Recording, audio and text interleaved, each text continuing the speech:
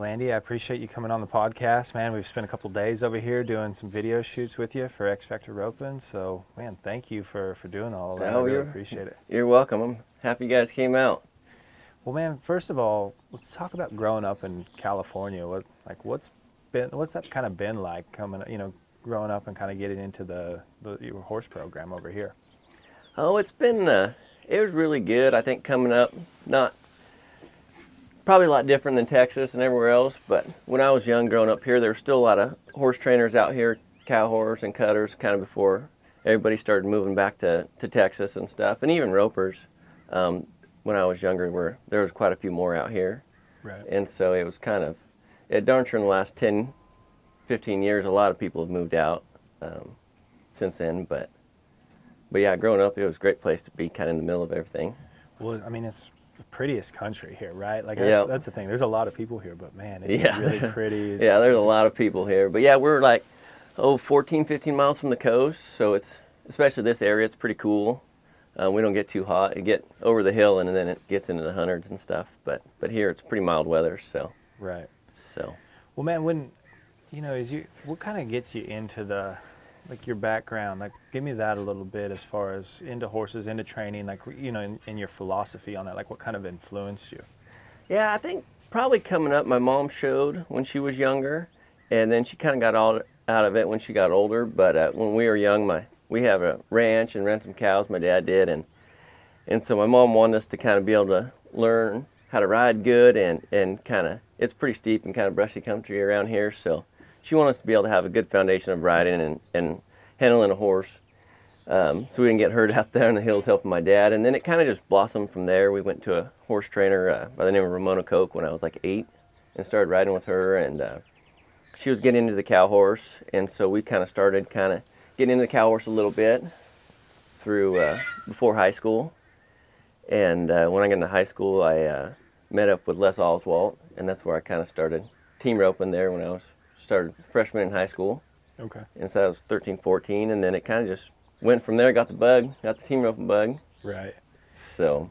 Okay, so, through your high school years, you've got a cow horse kind of foundation with your riding and your horsemanship, and then you're starting to get exposed to the team roping and really enjoy the team roping side of it. So at what point are you wanting to make this into a career?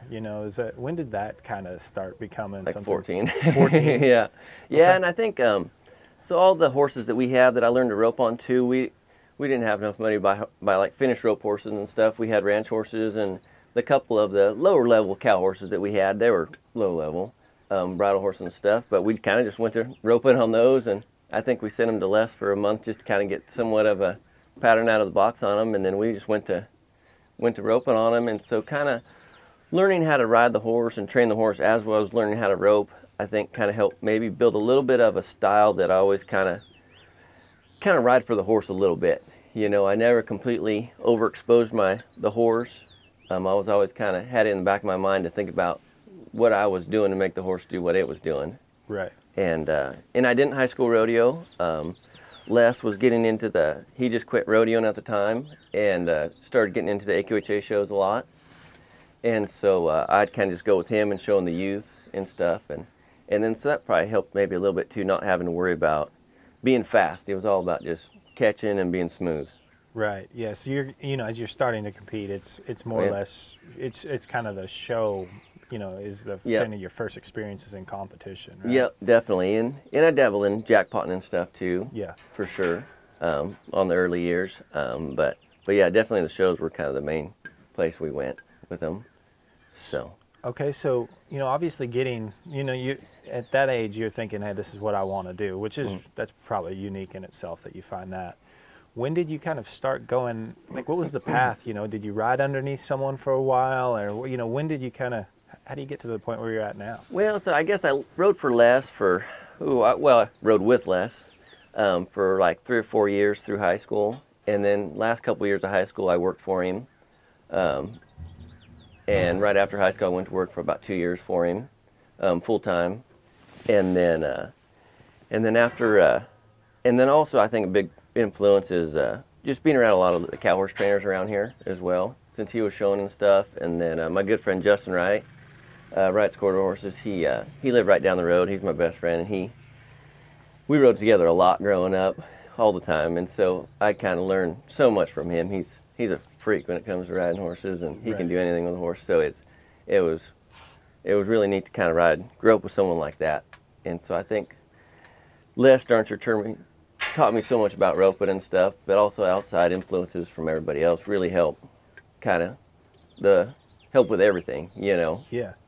Do you think that's one of the more important things to help advance your horsemanship and your roping is kind of constantly being around people that are doing it professionally, and then also like your peers that might be the same age as you, right? That are better, like probably better or more experienced, right? Was that? Do you think that was a big thing? Huge thing, and I think times have changed so much that like people help each other now. You know, all the horse trainers are helping each other. All the rope horse trainers are helping each other. You know, I feel like kind of back, I think before I was really coming on, I think a lot of people were a little closed off when they had little training secrets and stuff. They didn't try to tell everybody else, you know, and I feel like now everybody's kind of helping everybody and trying to better their sport through that.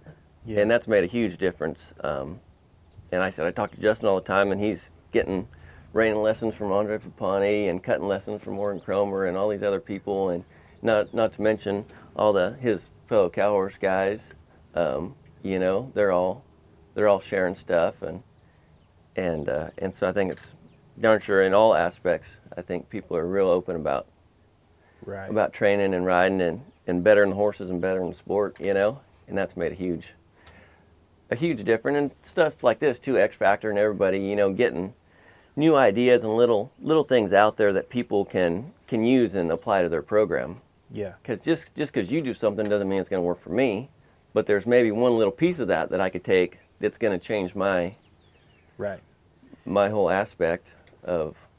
And that kind of the humility to constantly like refine it and maybe like, okay, well, I might not be I might be weak in some areas, or, you know, you kind of like start looking for that. And I think that's it's hard to get to that spot, right? But if you kind of do it early, then it kind of becomes a habit, and it's not such a big deal. And I think definitely that's got to be real important. I think it's too fine a fine line, because you have to be confident in your training too. Yeah. I think there's a lot of people that ride horses really good and could train a horse. They're maybe just not confident in what they're doing, and if they're doing it right, and it takes time to develop that, because you might be doing something on a horse and it's not going to happen today. And it might not happen tomorrow. It might not happen next week. It might happen months from now, where it really comes through. Right. And so you have to be open to new things, but you also have to be confident in your training program and what you're doing, and have done it enough on enough horses that you're confident in the end that it's going to work on this horse. You know, and that's also frustrating sometimes when it doesn't work. You do the same thing for months thinking it's going to turn out, and then it doesn't. You know, so it's definitely a balance of having humility about that and learning new things and being open to it, but then also being confident in your program and what you're doing, you know, because a guy can get caught doing a lot of other things and go down a rabbit hole and lose a lot of time and a lot of ground on a horse too. So it's definitely a balance. What about that as far as the mentality when you're training, you know, to be able to not be upset, to be pretty even, and then be pretty patient? I feel like that's something you have. And was that always there? Or is that something you had to work on? Yeah, I think I'm a pretty just patient person, just kind of naturally. So I think that probably helped a little bit, you know. And I think it's a lot of things have been taught just through riding with people and little things, you know, that have helped me a lot too. And I understand it's pretty special what you do on horses, really. Yeah. You know, I mean, it's a wild animal that's letting us ride them and put a piece of metal in their mouth and pull on it and expect them to do all this cool stuff. You know, I think your guy kind of looks at the bigger picture of it, and sometimes it'll kind of bring you back to reality a little bit when you're frustrated on little things too. And yeah, I think that's really important, the big picture, because you know, you're talking about controlling feet in certain directions and ribs and hips and stuff like that with little cues, and it's a really it's pretty impressive they let you do it, really. Yeah. So out of high school, you know, you've worked underneath a few guys, you've been around it quite a bit. At what stage did you feel like, hey, I kind of want to step out on my own and kind of get doing your own deal? It was about, I guess, 19. I don't know. I was tired.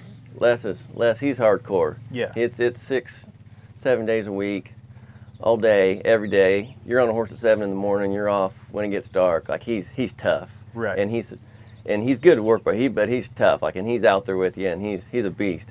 Yeah. And I was tired. I was worn out. Like I didn't have anything left, and so I took a year off. Went down to Cuesta, down San Luis Obispo, and I didn't go to school much, but I took a year off mostly and just kind of relaxed, and then decided I was done jacking around and came home and kind of started setting up shop and took in some outside horses, and that was when I was 20, I guess. So that kind of started then.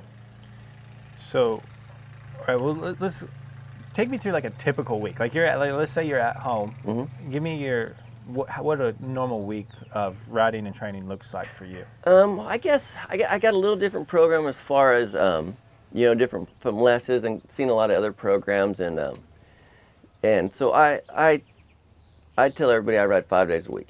I ride Monday through Friday, and the weekends are mine. I might ride on the weekends, but I don't plan on it. I usually plan on going jackpotting or doing something on the weekends. So, but Mondays are usually spent getting horses rode down. They've had a couple days off.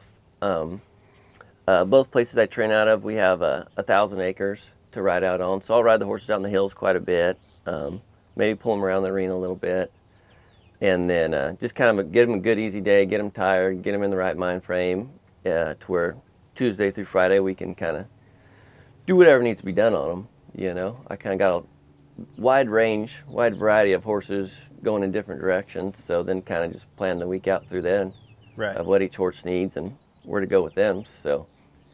And then, so it's like over here you've got two places that you're kind of riding out of, and the one you've got younger horses, right? So the Yep. mornings you start at 7:30. Is that what it is usually? Yep. About around 7:30. Yep, about 7:30 I get there and kind of get going. And Okay.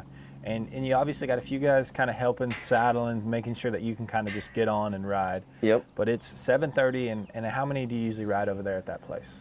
Like I said, it kind of varies. I got a kid that works for me that does a really good job riding 2-year-olds, and he's got a kind of string of 2-year-olds to start, and a couple other ones that are rough ones that Right. he gets to ride that I don't want to ride. At least kind of first a couple weeks on them, and so we got him to kind of get he's got his own little string, and then I have another gal, Haley Kennedy, that she kind of helps me saddle and get stuff ready for me, and it's, I don't even know how many I get through over there. I'm going to say between 10 and 15, Okay. depending on kind of how many I got Right. at the time, younger horses I got at the time. Yeah. And it's a pretty good program. Haley's been with me for 3 years now, I think, and she grew up around here, and she's real good at having horses ready to go, and then we'll have kind of other kids in and out too, helping as well, washing and putting horses away and doing stuff too. So. Trying to make sure the efficiency's there, so you're That's not walking the key. around like saddling and doing stuff. Like you can literally do. Yep. You can work as much as possible, but ride as much as possible. Yep. Is kind of what you're trying And to get that's out the of key. that. If people really, timed out how long it took to go catch a horse out of the pen, bring it up, saddle it, maybe trot it around a little bit, and then I'll get on it, ride it, hand it off, and then the time they take to put it away, unsaddle it, rinse it off, tie it up, put it away, that's a lot of extra time. So if you take that time away, and which is Haley and the other girls, they make up that time for me, where I can just spend the time riding them and doing stuff, and it just expedites the process a lot. Right. And you can kind of ride a lot more and spend more time on them in those areas, for me. So. Well, absolutely. And then you come over here, Yep. another place, probably 5-10 miles down the road. Yep. And kind of start getting on the rope horses just after lunch or something like that. Yeah, Is that, yeah. We usually grab lunch kind of on the way. It somehow always kind of works out where it's right about lunchtime. We can get through the horses over there in the morning, and then grab lunch on the way here and get here and go to work on the rope horses, get everything saddled, and get steers in and go to roping. And it's same type of deal, right? Like it's, you've got a lot of help over here, horses being brought up. Like, Yep. even you talk about, like what's your theory on like the head horses, like letting your ropes kind of drag and? Oh yeah, and I think it even starts maybe even warm up on them too. I've done the futurities have gotten big definitely for right now, and but my main focus or horses that I get were just jackpot horses from local ones and stuff, and so I think it was important for a lot of those horses not to be trained on too much warming up, because the owner's not going to do that. Right. So it worked out good to have my help. They just lope, don't pull on them, don't pick on them, don't do nothing, just lope them down, and then let me go to roping on them. And then if they need school on them, then I'll school on them then in the middle of the roping. But I think a guy can get kind of over schooling them before you rope on them, and then they feel good when you rope on them. But then if you don't do that, then they don't feel good. Right. And ideally, I want to be able to lope 10 circles on my horse and cinch it up and lope 2 more and back in the box and go rope on it and not have to school on it is the end goal. Yeah, because that's what the publics want. That's what everyone wants to do. Oh, right? yeah. And you've been to enough rodeos. You go to rodeos, you might be warming up in the parking lot. Yeah. You know? And so you don't want to be having to go trot circles and bend them and pull them around and kick their hip loose and do all this stuff in this hard parking lot, you know? Yeah. You want to just be able to kind of get them loosened up and warmed up and then go rope. Right.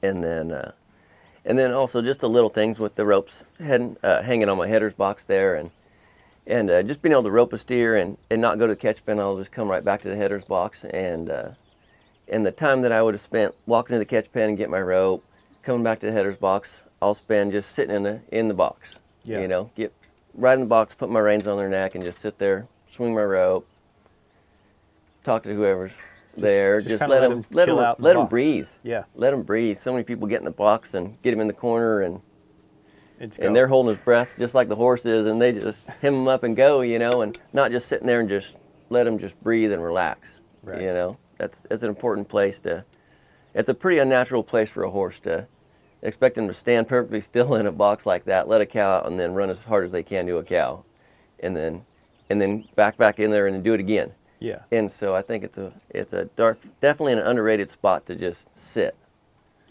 So as much as a guy can sit in the box, the better. Right. So a lot of this, I think this is what's so unique is you're riding maybe 30 head a day or getting through 30 head of horses a day, Yeah. 5 days a week. Yeah. And it's very uncommon, right? Mm-hmm. So, I think that's what's really unique to see. And then on top of it, as you do it, everything's got a purpose, and the horses that are starting to come out of here it's been pretty special to watch too, because Yeah. with your background and kind of the cow horse and like showing, it seems like you've got a lot of feel for how to control. So as the futurities have progressed, you've been really Yeah. successful there too. So going to that, like, what do you think, as you put these 4-year-olds and these horses together, what are you kind of looking for to say, hey, they're ready to go, or maybe they're not ready to go as you get them from that? Because also one thing, like we cover in some video shoots too, so everyone knows, you'll be riding your 3-year-olds and kind of show how you work them and get them ready as 3-year-olds, and then we go video your 4-year-olds. You can kind of see, but Yeah. like mentally, what these horses, where they're at, what kind of determines that feel for they're ready to start showing? There's probably a lot of factors into it.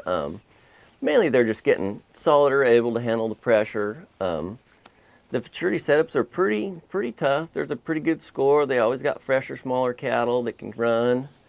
And so they got to be able to run. I mean, they got to have the basics of a rope horse as far as, a lot of run, being athletic and able to do all the maneuvers really good.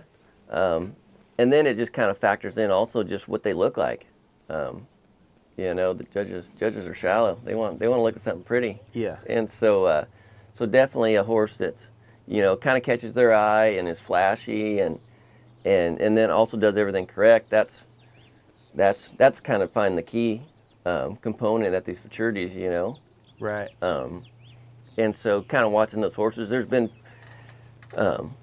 plenty of good horses that maybe we haven't shown, that were really talented horses and really nice horses to rope on and stuff, but just maybe weren't enough, didn't have enough eye appeal, And it doesn't mean they're bad horses at all, by no means. They're going to be really nice, great rope horses probably, jackpot horses, rodeo horses, Right. but just not for the shows, you know. So I think that's kind of an important distinction too, you know, that to a lot of people bring me horses to show, and maybe some that they've trained and stuff, and the horses can be really nice, but just not quite show horses. Yeah. So on the show horses, what do you think? Like, we'll go head horses and maybe heel horses, but Yeah. what kind of the judges, like, what do you think they're looking for? And then what kind of, like, so when they talk about them being showy, what makes them work that way? Just like any horse, you go to Jackpot and you just see a horse and you're thinking, wow, look at that horse. Yeah. You know, I think it's that eye appeal, that presence that a horse has. When you look at him, you're like, oh wow, look at that horse, and then you're locked on and you're watching it immediately. You know, Shiny, good looking, and just kind of got a little it factor, if you want to call it that. Yeah. You know, and there's definitely an intensity. When you back in the box and they're perked up and their ears forward and they're real intense on their job, they're doing everything correct, but they're real quick-footed and intense about it. I think that's a big key too. Yep. You know, controlled intensity. Right. You know, and I think that's a big key to it. 'Cause you get ones that are just kind of lazy and just kind of real quiet and kind of almost just little, I don't know, blah, I guess. Yeah. You know, and sometimes person might just be a little bit bored watching it. Yeah. You know, so it's definitely something that you want, something that catches people's eye and catches the judge's eye and give them something to watch. Is that a lot done, do you think, like through, like, you know, as you release your hand in the box, like it's very little helping them with your hand, and then when you're putting it on the horn, like how they're kind of drag a leg and move through. Oh, definitely. And Yeah, things definitely. Like that, 'Cause right? then that's all the little maneuvers that come into play as well. You know, and when you break it down into as a futurities, it's a guy's got to remember it's on points. Yep. And so you got to check the boxes. You know, it starts with a box on scoring, and then run and rate, set and handle, pull and face. And so you got to check each box. Horse walks in there real quiet on a loose rein, backs in the corner real quiet and stands there just flat-footed, +1 or 2 right there. Right. You know, +1 at least. Now it backs in the box and stands perfectly square and up with its ears up and real intense, +2 maybe more, you know. Yeah. Because I mean he's intense. He's not over intense and jumping around, but I mean he's intense on his job and got a lot of look and eye appeal. Okay. And so then that's a plus. And then that goes for every manure. And he leaves real flat and smooth off your hand. Doesn't come up, doesn't draw back, doesn't do anything. Just leaves real flat and smooth, you know, run and rate. And then as well, everybody's kind of got their own moves in the corner. You know, it goes from kind of a big kind of slide like AQHA and getting out of there, or get a hold and kind of roll forward more, you know. And I think the in-between's the key. When you got a horse that you can run and lift up, and they'll kind of bridle up and their hind end come up under them, and it looks like they're really dragging that left leg as they're kind of gathering that steer up across there. I think it's really pretty, and Yeah. and that's a big eye appeal right there too, you know. Right. Then what about the finish? You know, the pole and finish. What do you think what do you like it to look like? I personally, there's a little bit of a cross between the AQHA, because the AQHA is like stop and then turn or spin around on the front end, and it's definitely not time efficient, Right. or real kind of relevant to how we rope now, you know.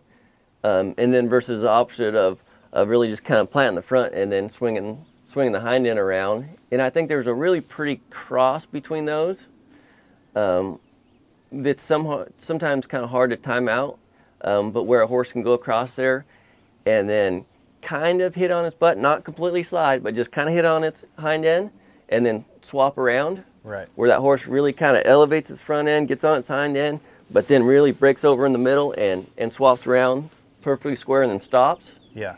And I think it's a time efficient, but also a kind of a pretty way to do it. Yeah, time efficient, pretty, and then on top of it, it keeps pulling the steer. Yeah, you know, you don't lose control of the steer, and that's where it's that little gray area right there where sometimes you'll kind of get a little slack rope if there's a little, if a healer gives you a little bit of rope or something, there's a chance you might have a little bit slacking your rope. Whereas if they plant their front end and swap around, you're probably more likely to definitely keep it a little bit tighter. But Right. And so there's kind of a fine line right there, but I think there's a really pretty face right there that's time efficient, but also really, really looks nice. Okay. And then what about the heel horses? It's obviously probably the same in the box, right? Yep. And then like run and rate. What does that look like for the heel horses that they judge on? And then I guess what are the other aspects? Mainly just how they get down the reel. A lot of these, most of them all have heeler's barriers, so you can't just go right with the steer. You got to see them a little bit, and so it's seeing them and then really getting down the arena and getting in position. And like I said, they're usually kind of faster, stronger steers, and so it's really just getting around the arena and getting in a good position to set up a heel shot. And so many of the pro rodeo guys are getting into it now that it's getting really aggressive and faster, and so it's not so much about kind of staying off of them and kind of kicking around there and getting a big stop. It's kind of getting down the arena and getting a little quicker stop and letting your horse work there kind of on the first couple hops. Right. It's looking like open heeling, basically. It feels like it feels like the BFI. Yeah. Yeah. So no, definitely. And then as far as like the running right down the arena, and then I think position around the corner is the next box. And they usually they'll set the judges up at different ends so they can kind of see a different view. Right. But just not being too far inside, not being by, obviously coming around on a good spot on their left hip. Not dropping in there, kind of staying elevated through the corner, and then stop and how they take the jerk. Okay. And so just as far as being just real square and not coming out of the ground when the jerk comes, and they don't really like it when you slide rope. Yeah. Kind of help. You that kind of help kinda- the heel horse kind of stay in the ground if you kind of slide 6 inches of rope or a foot of rope, and they don't like that. They'd rather you just lock it off and show your horse just really bear Handle it. down and take that jerk square and not move. So. Okay, so the next thing with this is like going to shows for you. What does that look like? How many horses you take into a show, and then what's the management of that many horses look like? It's getting intense now. It wasn't too bad the last couple of years, but with the Royal Crown now especially, they open it up how many horses you could show, and they have 3 different levels of age groups: 4-year-olds, 5 and 6-year-olds, and 7 and 8-year-olds. And so yeah, it's getting crazy now. I think our Arizona trip, I think we took 17 head of horses, I believe. 17 head horses. 17 head of Oh, horses. it's head of Head of I was like, horses. that's Yeah, a lot. yeah. Okay, We were 17 head. Yeah, Okay. yeah. We were split, and there was a couple of head of horses included in that. So, so yeah, it's getting to where we got to have a couple rigs and Yeah. and drivers and a lot of help at shows as well. So. Well, what's that kind of like as far as, as you kind of prepare for these shows and you keeping horses together? Because that's the thing is it's the setups. I would argue, like, especially for the head horses, is it's borderline too much. Like Oh, yeah. the ones I've seen, like the scores are, it's all you want for any head horse, let Right. alone a young head horse, right? Yes. So how do you try to manage that at shows, like keeping horses together and kind of having them prepared before that too as well to handle something with that much pressure? I think that's the key, is just all the preparation beforehand. Maybe haul them around as much as I can. Yeah.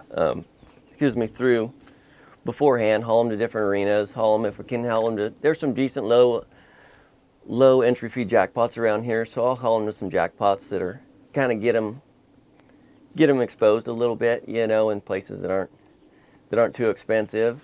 Right. And I think that's key. And I think it's riding your horses in a way where they'll work for you. Like yesterday when we were out here roping, I usually don't run as many as I do on those horses, the heel horses, the head horses. And I felt like overall, they all got better as I roped. Yeah. They didn't get worse. And even the heel horses, I don't score a lot. I don't have a tendency to score too many. Most of the time when I score, it's because I didn't want to run that cow for a particular reason. And so but that the horse comes for you, steps up to the plate and comes for you. And I think that's done at home, getting them confident in you and their run and what you're asking them to do, to where they're not dreading it and trying to find a way out. Right. They're being accepting and stepping up to the plate for you. And I think that comes through in really like having them get better throughout the runs.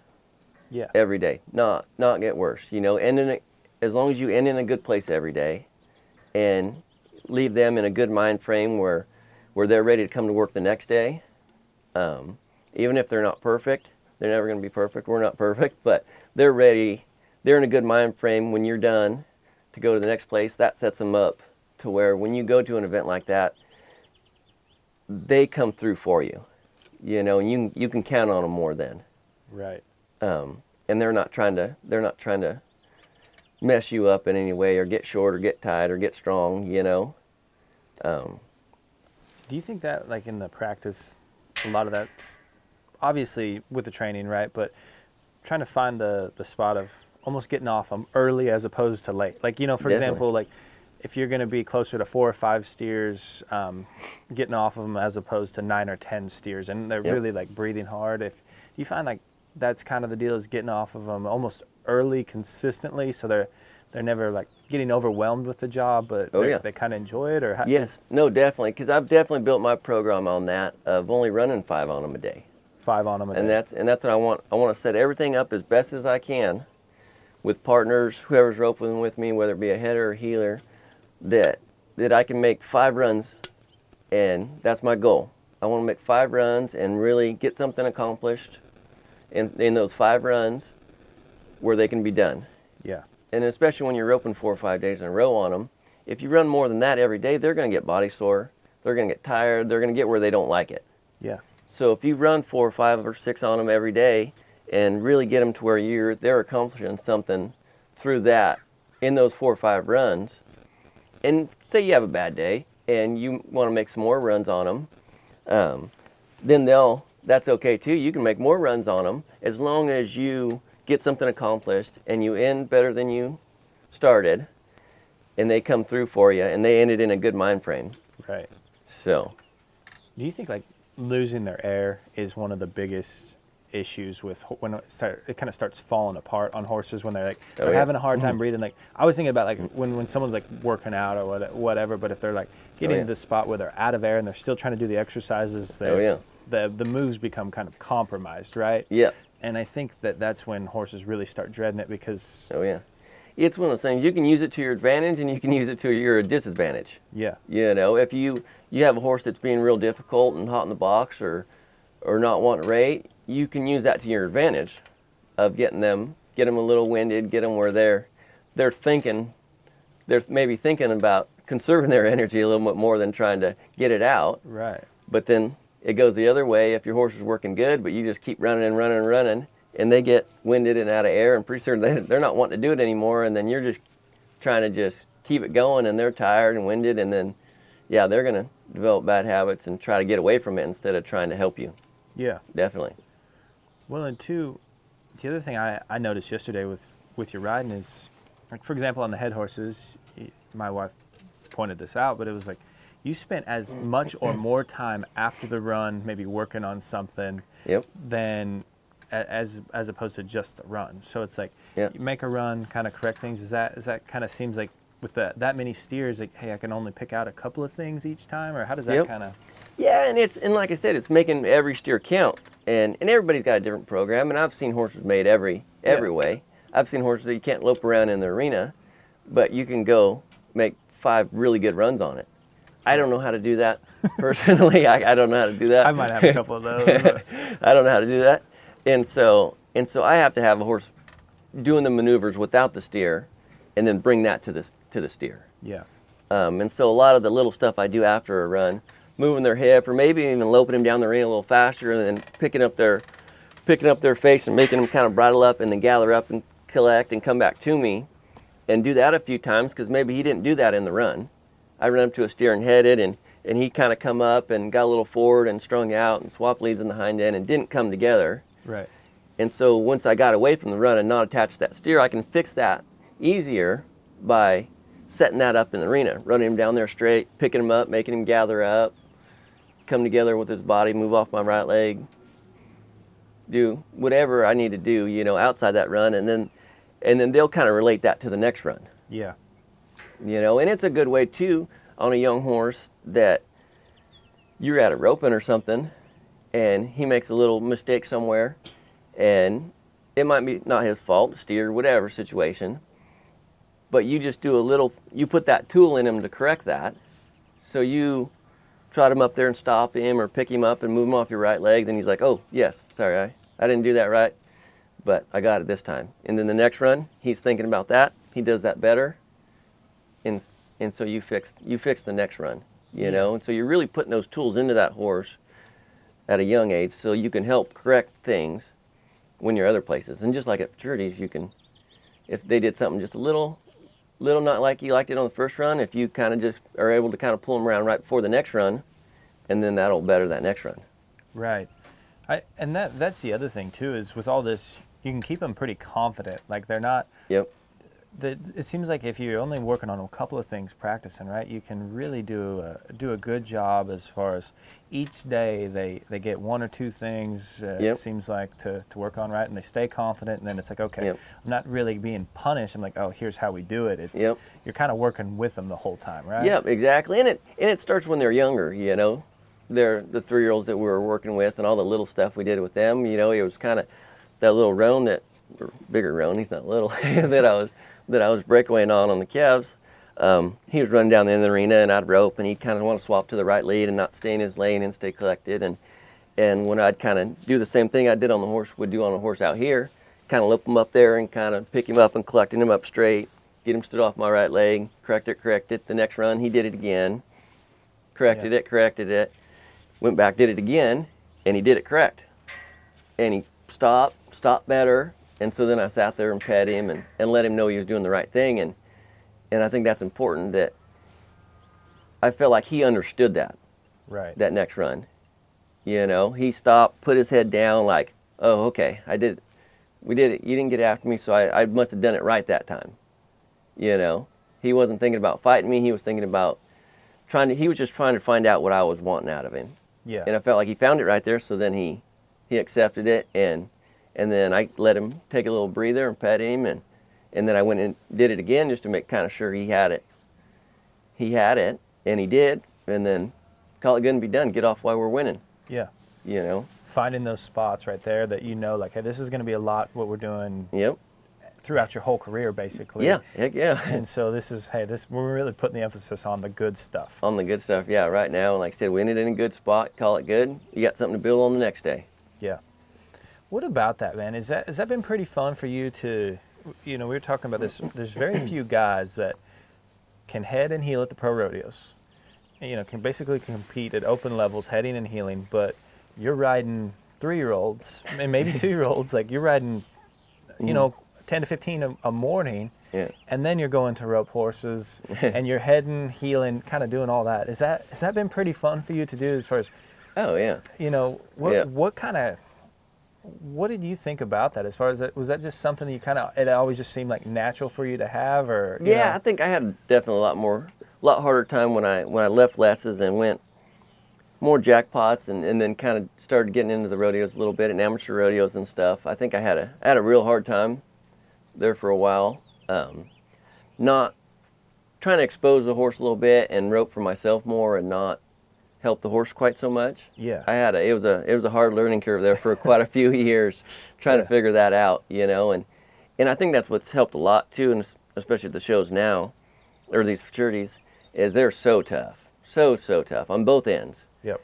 And so if a guy wants to be competitive, you got to be going and in the right mind frame and focused, and I think rodeos have definitely helped me a lot with that, of, you know, in the moment, this steer right now, make your run. Right. Don't make someone else's run. Don't make Trevor's run. Don't make Caleb's run. Make my run, you know, and make my run. And if it's good enough, we're going to win something. If it's not good enough, I got to go home and make my run better. But making my run in the moment, you know, not trying to be like someone else, but do the best I can on that run right now. And I think it's definitely a mental thing, you know, and everybody's different how they do it and stuff. But it's definitely, I'm definitely more of an average, don't take a chance of missing and run up there and take 2 swings over them kind of a person, you know. And so it took a lot of time for me to get out of my comfort zone and be okay with kind of hanging it out a little bit and confident in that. I wasn't confident in that, I guess. Yeah, start figuring out what you can do when you press, and Yep. keeping it where you can still ride your horse, Yep, and exactly. and how to do that, and then how to trust your horse How to too. trust, yeah. I was kind of riding. I was riding colts and jackpotting, and yeah, not trusting my horse to come through, Yeah. and yeah, definitely that was a bit long learning curve. Took me a lot of years to work on that. Well, you might make the argument that's probably the hardest thing for someone that trains horses for a living. Oh, definitely. That holds them back when they want to rope and Yep. compete at a really high level. Is Yep. there are times where you might be in a spot where you kind of got to just use your rope talent to Yep. rope, to heel one or head one or whatever, and Oh, yeah. and you kind of got to let your horse just, hey, Yeah. here's Wouldn't the trust spot. him to work. That's Yeah. for a long time I feel like I had a good program on starting horses in the roping, getting them hauled a little bit, and getting them real patterned and stuff. But I had a real hard time with the finish. The finish of just being able to put your hand down Yeah. and go rope on it, and not help them here, not help them there, just go rope, Right.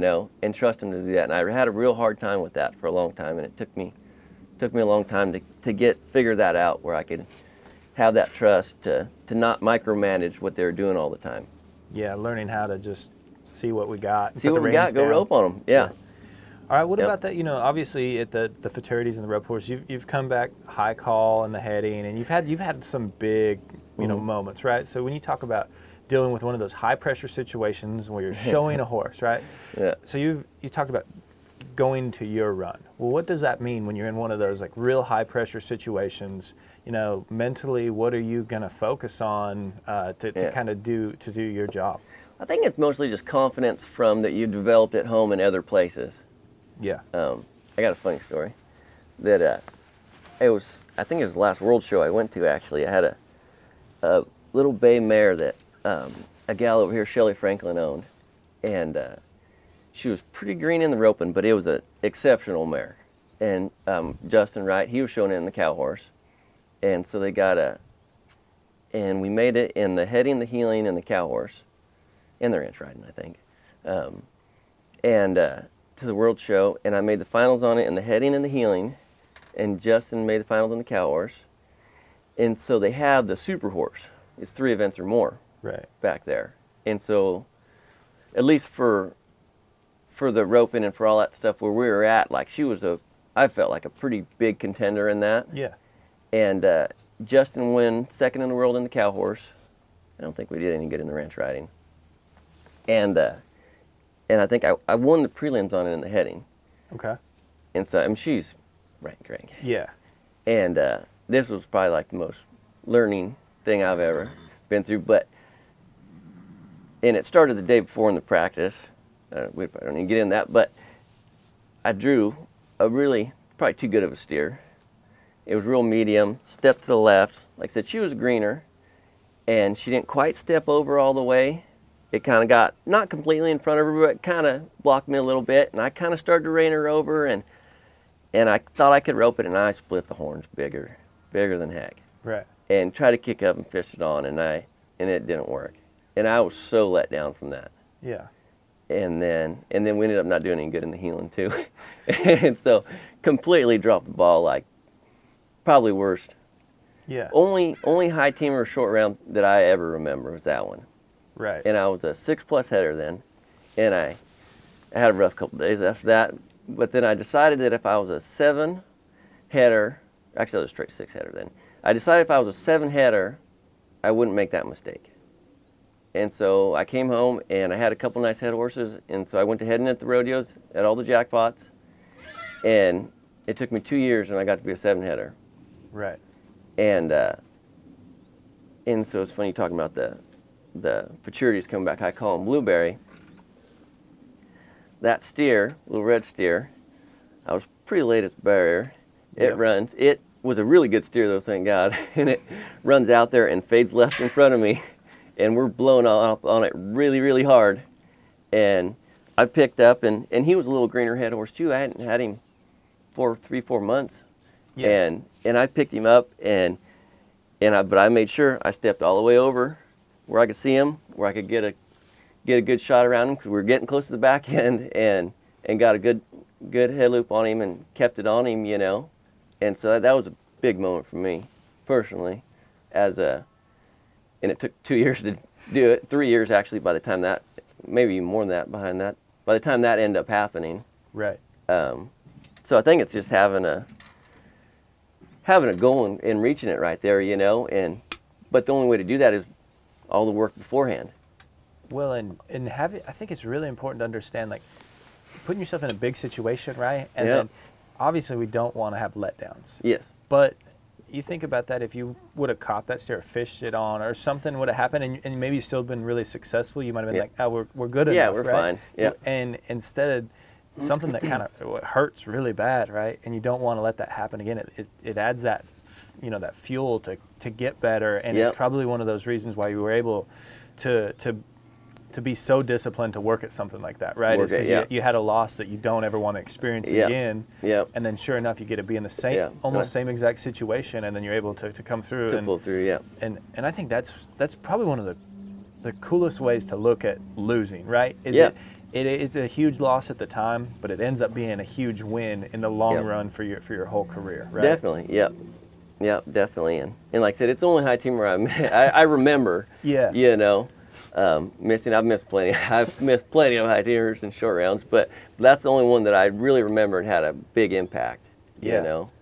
So when that happens, it's just your run, right? It's like you really try to do a good job at home at defining how you're going to ride your horses, what you do, and then just making sure that you can focus on that when you get to competition, right? Yep, exactly. And that also probably translates too, because if you can set up the practice, like if you're like going to go head at an open jackpot, exactly. Like this is what the run I'm going for on this horse, and so as you get through the roping and deeper into it, and there's more and more pressure on each run, and you get to the high college, like okay, this is what I do, this is the run here, and you can kind of stay on that as opposed to. Oh, exactly. Well, and you can relate. You've been in Texas and going to all those rodeos back there, and then Logandale on the way here, and then now you're going to go to Red Bluff.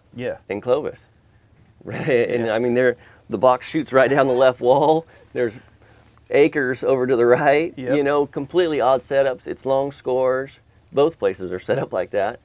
And Muley's at Clovis. You know, so a guy kind of comes from maybe Texas and smaller places and winter rodeos. You know, and gets here and has to like kind of reevaluate how a guy's going to practice. You know, so you're prepared for there and confident when you go there. Oh, I think that's exactly right, because you're going to pick out different.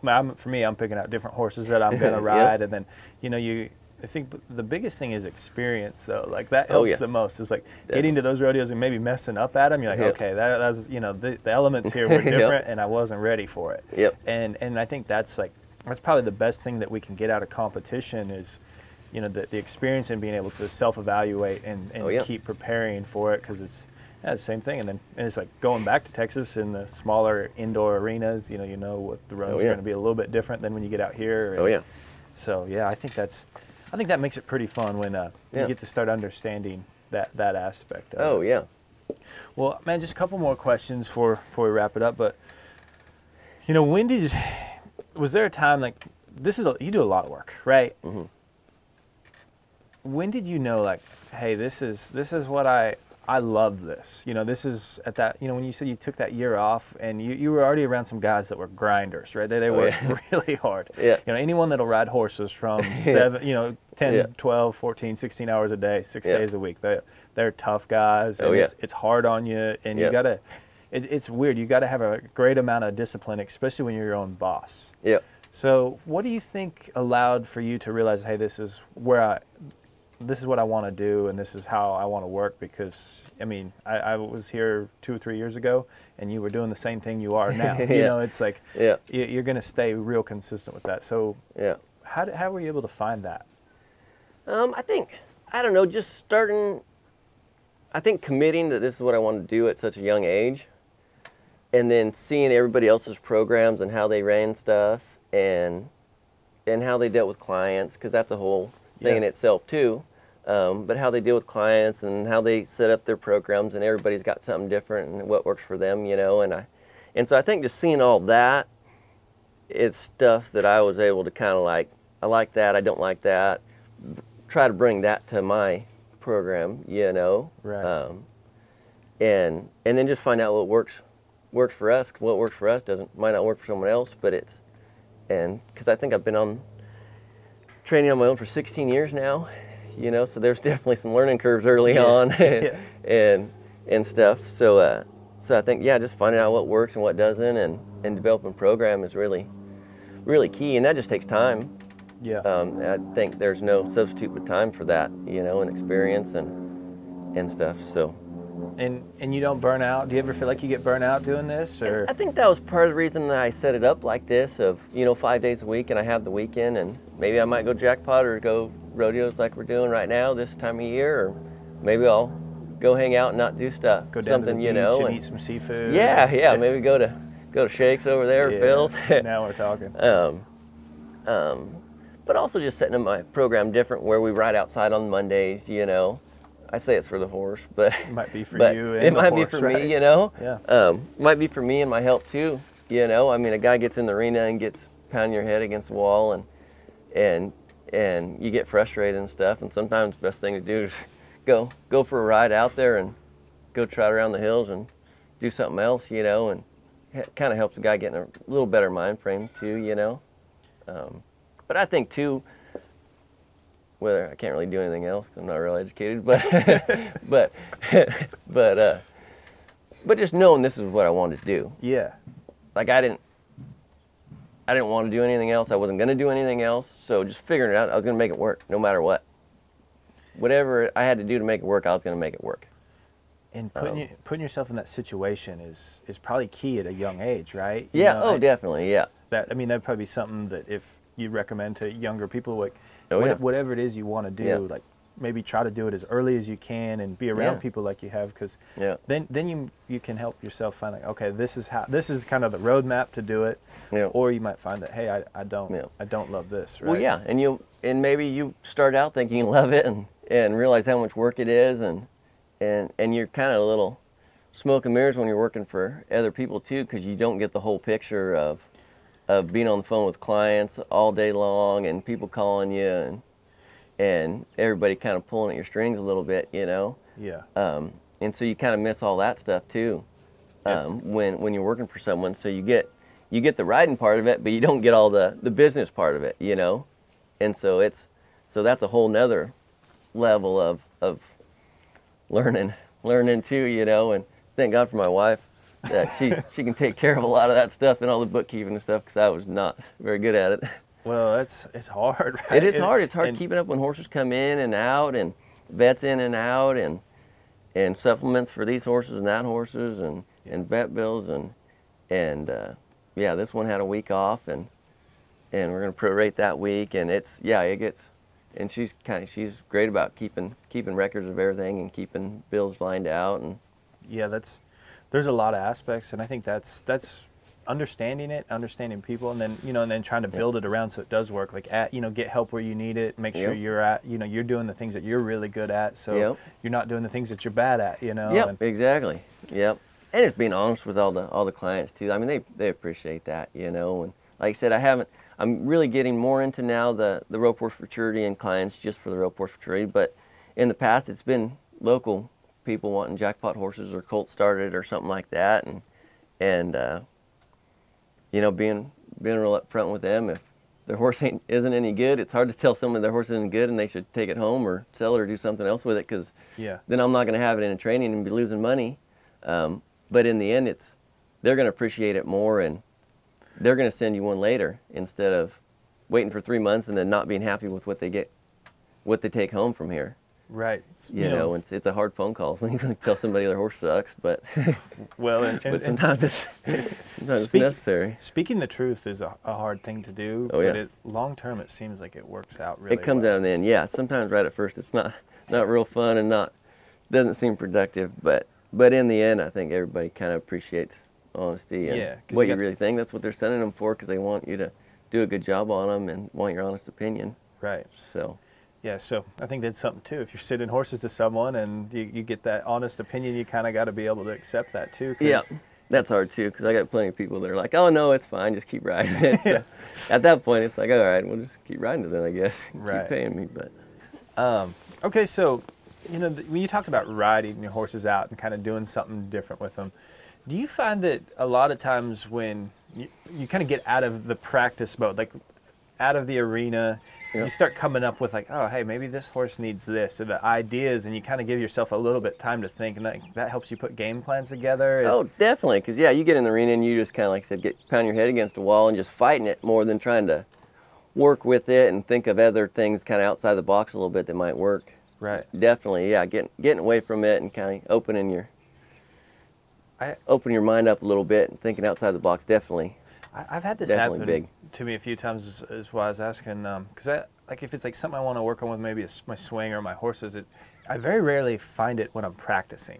Like I might be like picking a stall or just like doing something outside or maybe just loping in a field, and then I'll be like, what if I did this? Like I kind of start getting those ideas, and like it feels like you more or less get away from it and you kind of get some perspective and look at the whole situation, or like you start putting it together. And I wondered if that too like might not help as far as, when you get in there, and the same for your horse, like every single day, and kind of avoiding that burnout feeling for everyone. But then you also like, oh, maybe these are some ways to kind of do that too. Oh, for sure. And like we said, like kind of stepping back and seeing the big picture. Yeah. We kind of get locked in on little things and what we're doing, and sometimes kind of stepping back and seeing the big picture.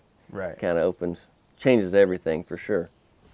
So last question, we started asking these, a guy gets rodeoing and traveling and going different places, but, as far as like a vehicle breaking down, or, when you're just, things go wrong when you're rodeoing. Yeah. Do you got any good stories like that, or one that really jumps out where it's just like, man, this is, yeah. like this really sucks, but at the same time it's pretty funny.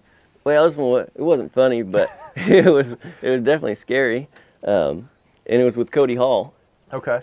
We were headed to Morongo, and they have an open roping down there, and I think it's San Dimas, maybe? I can't remember. LA Rodeos. Okay. And we're leaving here. We're not 15 miles out of town here, and Cody's driving right past the Casa de Fruta, and luckily it was on a straightaway. And it was a newer truck too, and the belt slipped off, and he was going like 75, and everything died.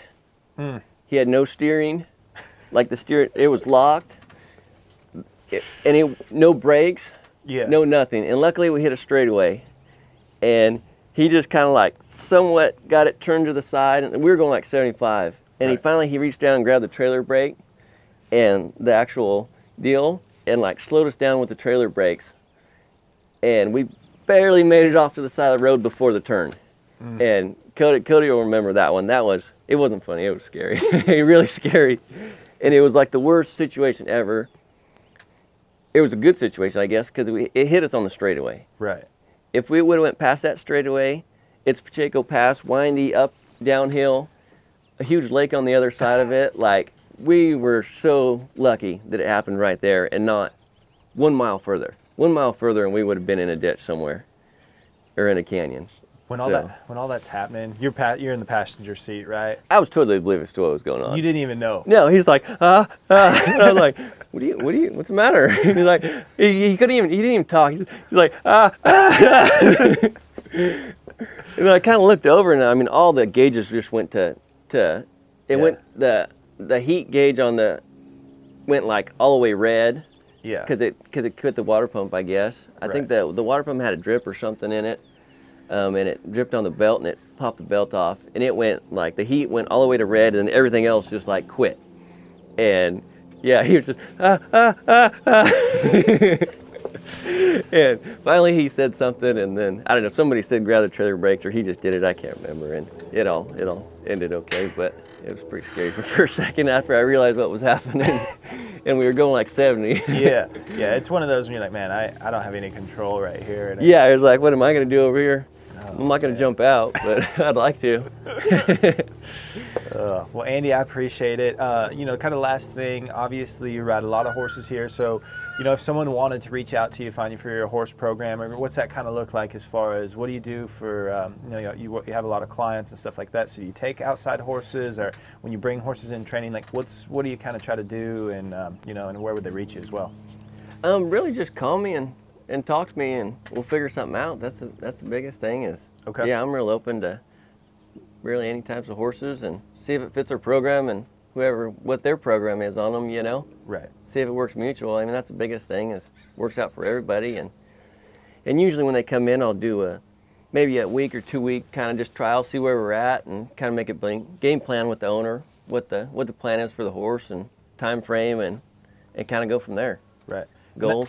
And that's what's pretty cool with you too, is it's pretty well rounded. You know, it's anything from like, you know, real young horses, 2-3-year-olds, right? To if you and you can put them in a program for a long time and show them if you want to go down that route. You know, do with the fraternities and stuff like that. Or if you're just looking to get like some nice roping horses, things like that, you could kind of take care of that. Oh as well, yeah. Right. Up until last year, I had some like Andalusian stallions and Arabs and.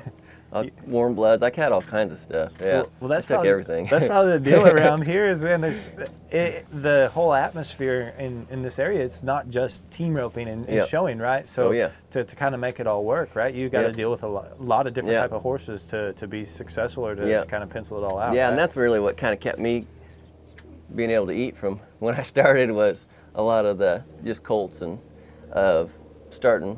You know, I started so many Morgans. Really? And Arabs. Oh yeah. What's that been like? Kind of starting some of those. Really? So easy. A lot of those other breeds like that, they can't buck. Okay. You know, they're darn sure not quarter horses and they don't move like quarters and stuff, but most of them don't buck. Yeah. And they're definitely a little maybe different, but and the people they're really happy if you can step on them and walk, trot, and lope each way. They are tickled pink. Yeah. So it's real simple. It's real, I don't want to say easy money, but it's easier money, you know, than expectations being that we're got to go to the rope for futurity and win first, you know. And which I don't think I'm really taking those anymore, but definitely starting out like those were good money, those type of horses. Maybe not the most fun sometimes, but good money for sure. Well, that's cool, man. So yeah, we'll definitely have your contact information here with this. Perfect. And that way, so if someone does want to reach out and kind of talk to you about maybe getting one in your program or working with you a little bit, they can do that as well. So perfect, definitely. I appreciate it. Thank you. Awesome, thank you.